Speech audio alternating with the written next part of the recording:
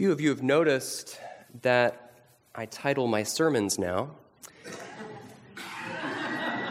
And today, I think it's important that you understand my intended inflection.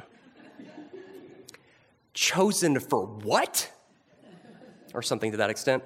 As in, I've been chosen for what now? You want me to do what? This might have been heard from across the parking lot one day last fall, as a member of the elder nominating committee approached an unsuspecting individual. This is going to be the first part in a 2-week series. Next week, I'll talk more about the dynamic of being chosen itself, of the chosenness of God's people, of Jesus calling and choosing us as his disciples. But today, I want to talk more about what we're chosen for. That what?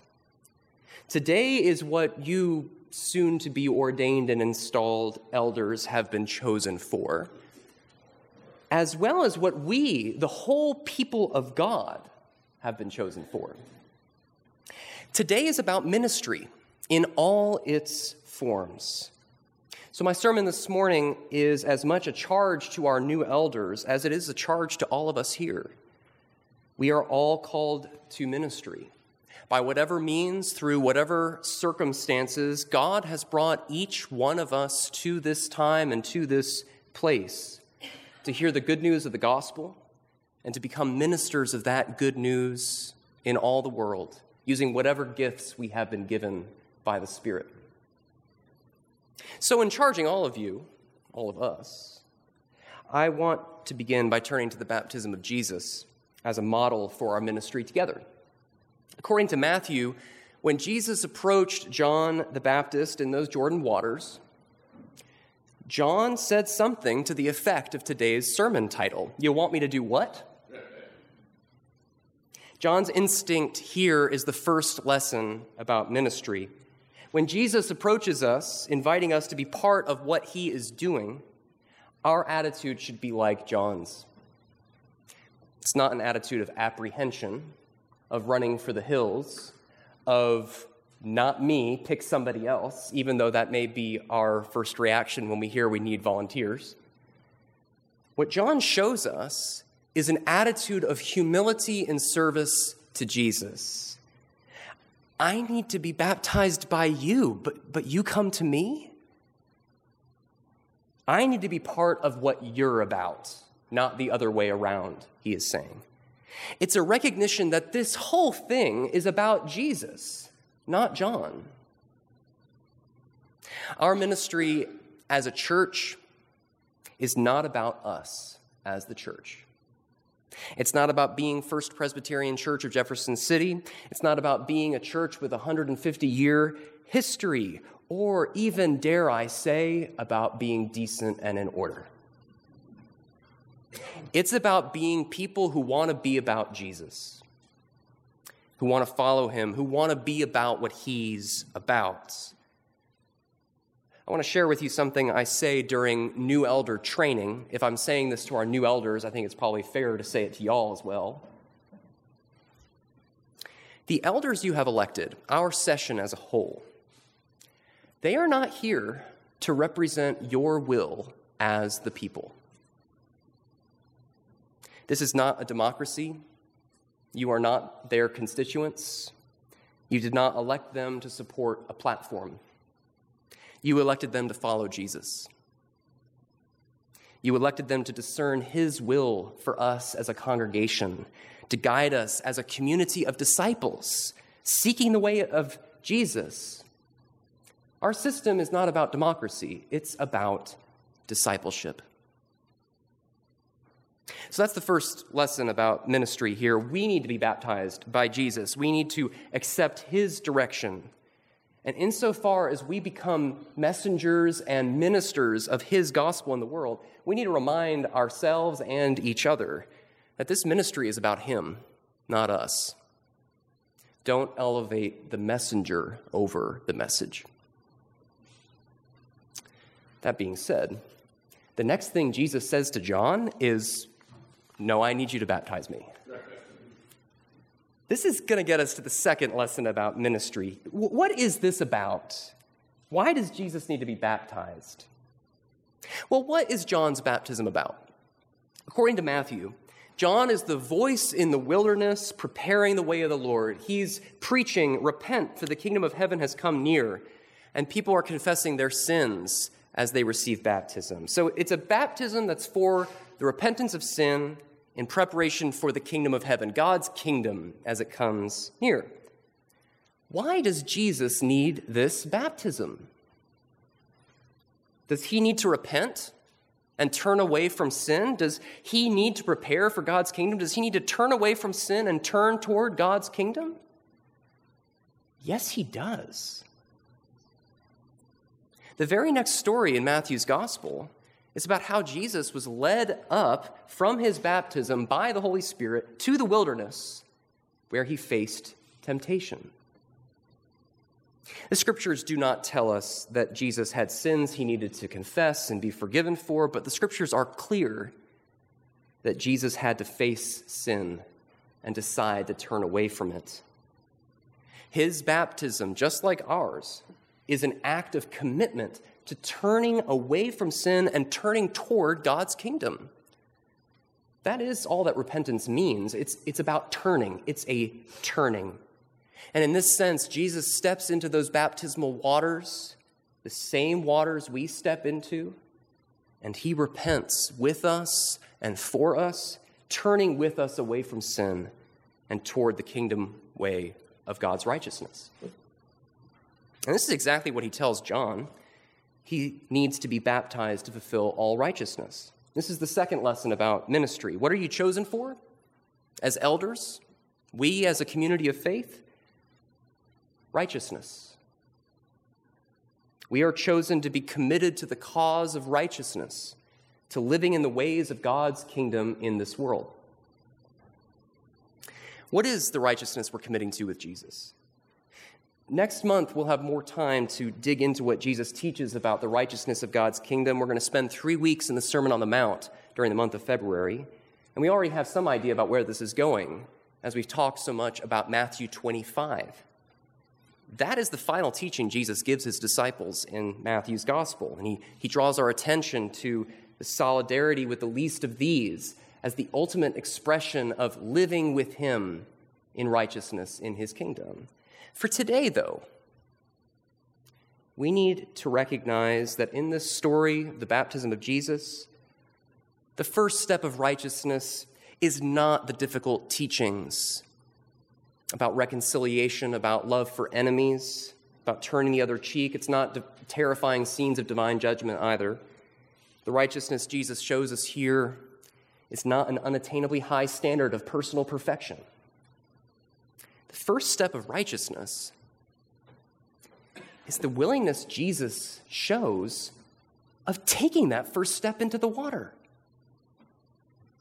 of committing, of putting himself out there, ready to say, "Here I am.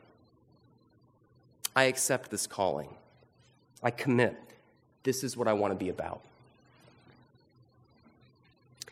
In our world today, that seems to have no end of teaching us how to be cynical, the idea of committing to the cause of righteousness might sound hopelessly naive.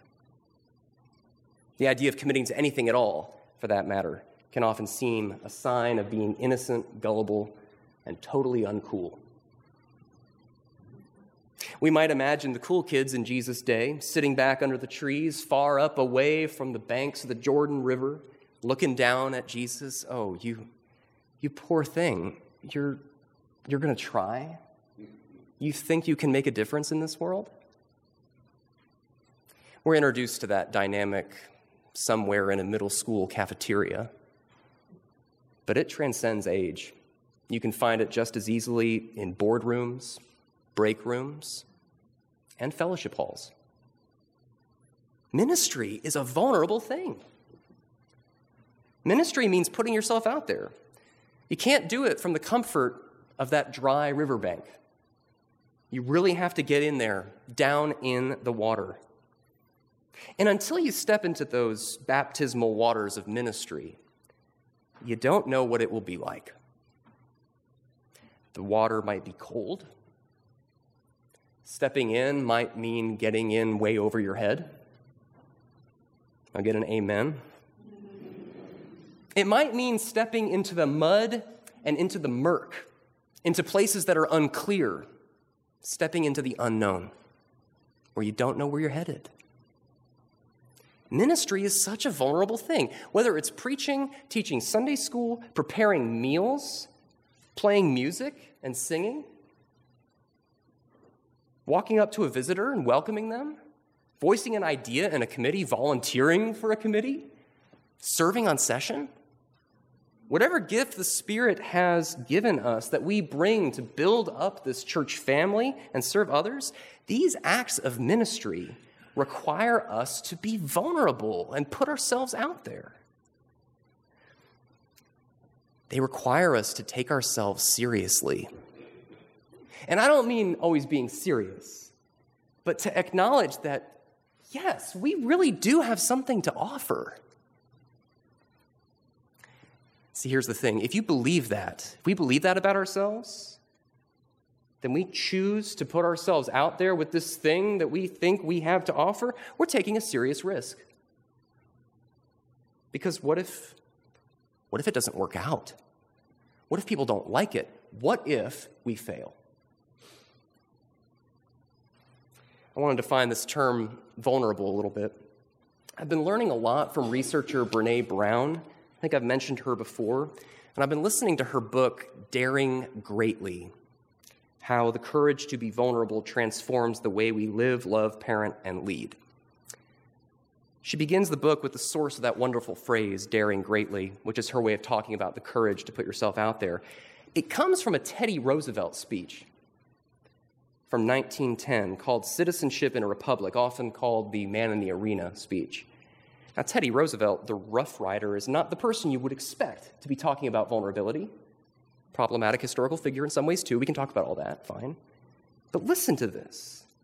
Because what Brené Brown does with this quote sheds so much light on what it takes to be vulnerable in any arena of life, but I think in particular to be a part of a church family and to be involved in ministry. So listen to this. Here it goes. It's not the critic who counts, not the man who points out how the strong man stumbles or where the doer of deeds could have done them better.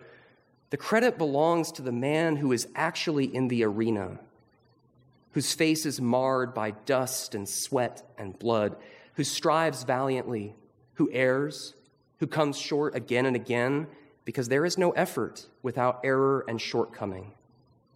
But who does actually strive to do the deeds, who knows great enthusiasms, the great devotions, who spends himself in a worthy cause, who at the best knows in the end the triumph of high achievement, and who at the worst, if he fails, at least fails while daring greatly. A part of what Brené Brown does with this concept of daring greatly is to try to help us shift our sense of self-worth from what we do to who we are. When our self-worth is tied to what we do, we are less likely to take the risk of being vulnerable, because when we put ourselves out there, our sense of worth is at stake.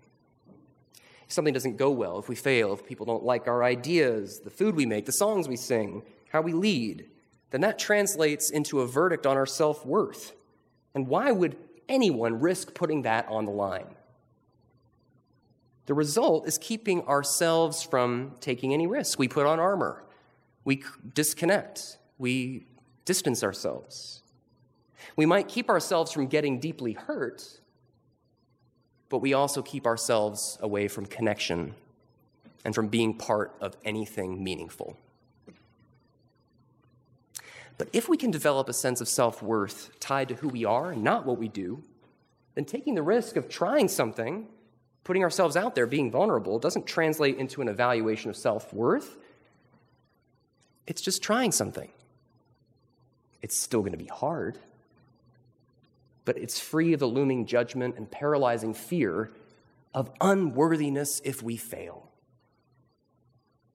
When our self-worth isn't on the line, Brené Brown writes, we are far more willing to be courageous and risk sharing our raw talents and gifts. because regardless of the outcome, you've already dared greatly. Church family, soon to be ordained and installed elders, this is all that is asked of you. Not to achieve greatly, but to dare greatly. Not to succeed, but to put yourself out there for Jesus. To dare discipleship. Your worth as leaders, as a congregation, is not tied to what you do, but to who you are as beloved children of God. That's what makes you worthy. And this is the final lesson I'd like to draw from the baptism of Jesus about our ministry together. When he puts himself out there and steps into those waters, totally vulnerable as they wash over him, the heavens were opened to him and the Spirit of God descended upon him and a voice claimed him. This is my beloved Son. With him I am well pleased. He hadn't done anything yet. There was nothing he could do to earn the love or approval of that heavenly voice. The voice from heaven pronounced him worthy not because of anything he had done, but because of who he was and is. You are my beloved. With you I am well pleased. Your calling as elders, our calling in ministry as a church, comes straight out of this scene in that moment the heavens were torn apart. This is the foundation of the righteousness we are called and chosen for, to reveal God's unconditional love and absolute delight in us and with this world through the Holy Spirit. To step into those waters with Jesus, not because we feel like we've got it all figured out, not because we feel like super disciples, not because we think we're better at it than anyone else, but because we are loved, because the Spirit is upon us. The one who steps into the waters with us is here for the vulnerable, the people who are works in progress, those who know their brokenness, who know they are broken, and who press on anyway.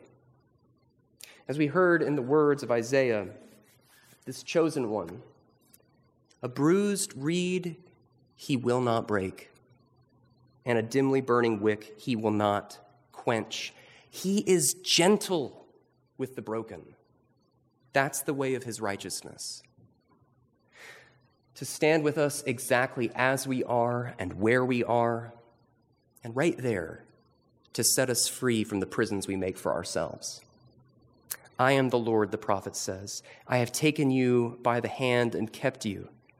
I have given you to open the eyes that are blind, to bring out the prisoners from the dungeon, from the prison, those who sit in darkness. So, fellow ministers of the gospel, all of us here, the Spirit who once came to rest upon the vulnerable body of Jesus is the same Spirit who comes to rest upon us today.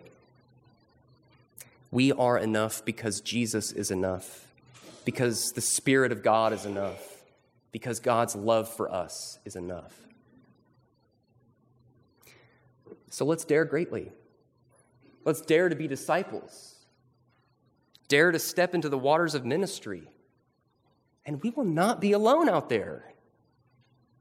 We will be standing with a great multitude of the vulnerable who stand in solidarity together with Jesus, with the Spirit alighting upon us all, pouring out upon us the unconditional love of God our Father in heaven. We have been called to put ourselves out there with whatever gifts and experiences we have been given to dare greatly for righteousness as beloved disciples of Jesus. Amen.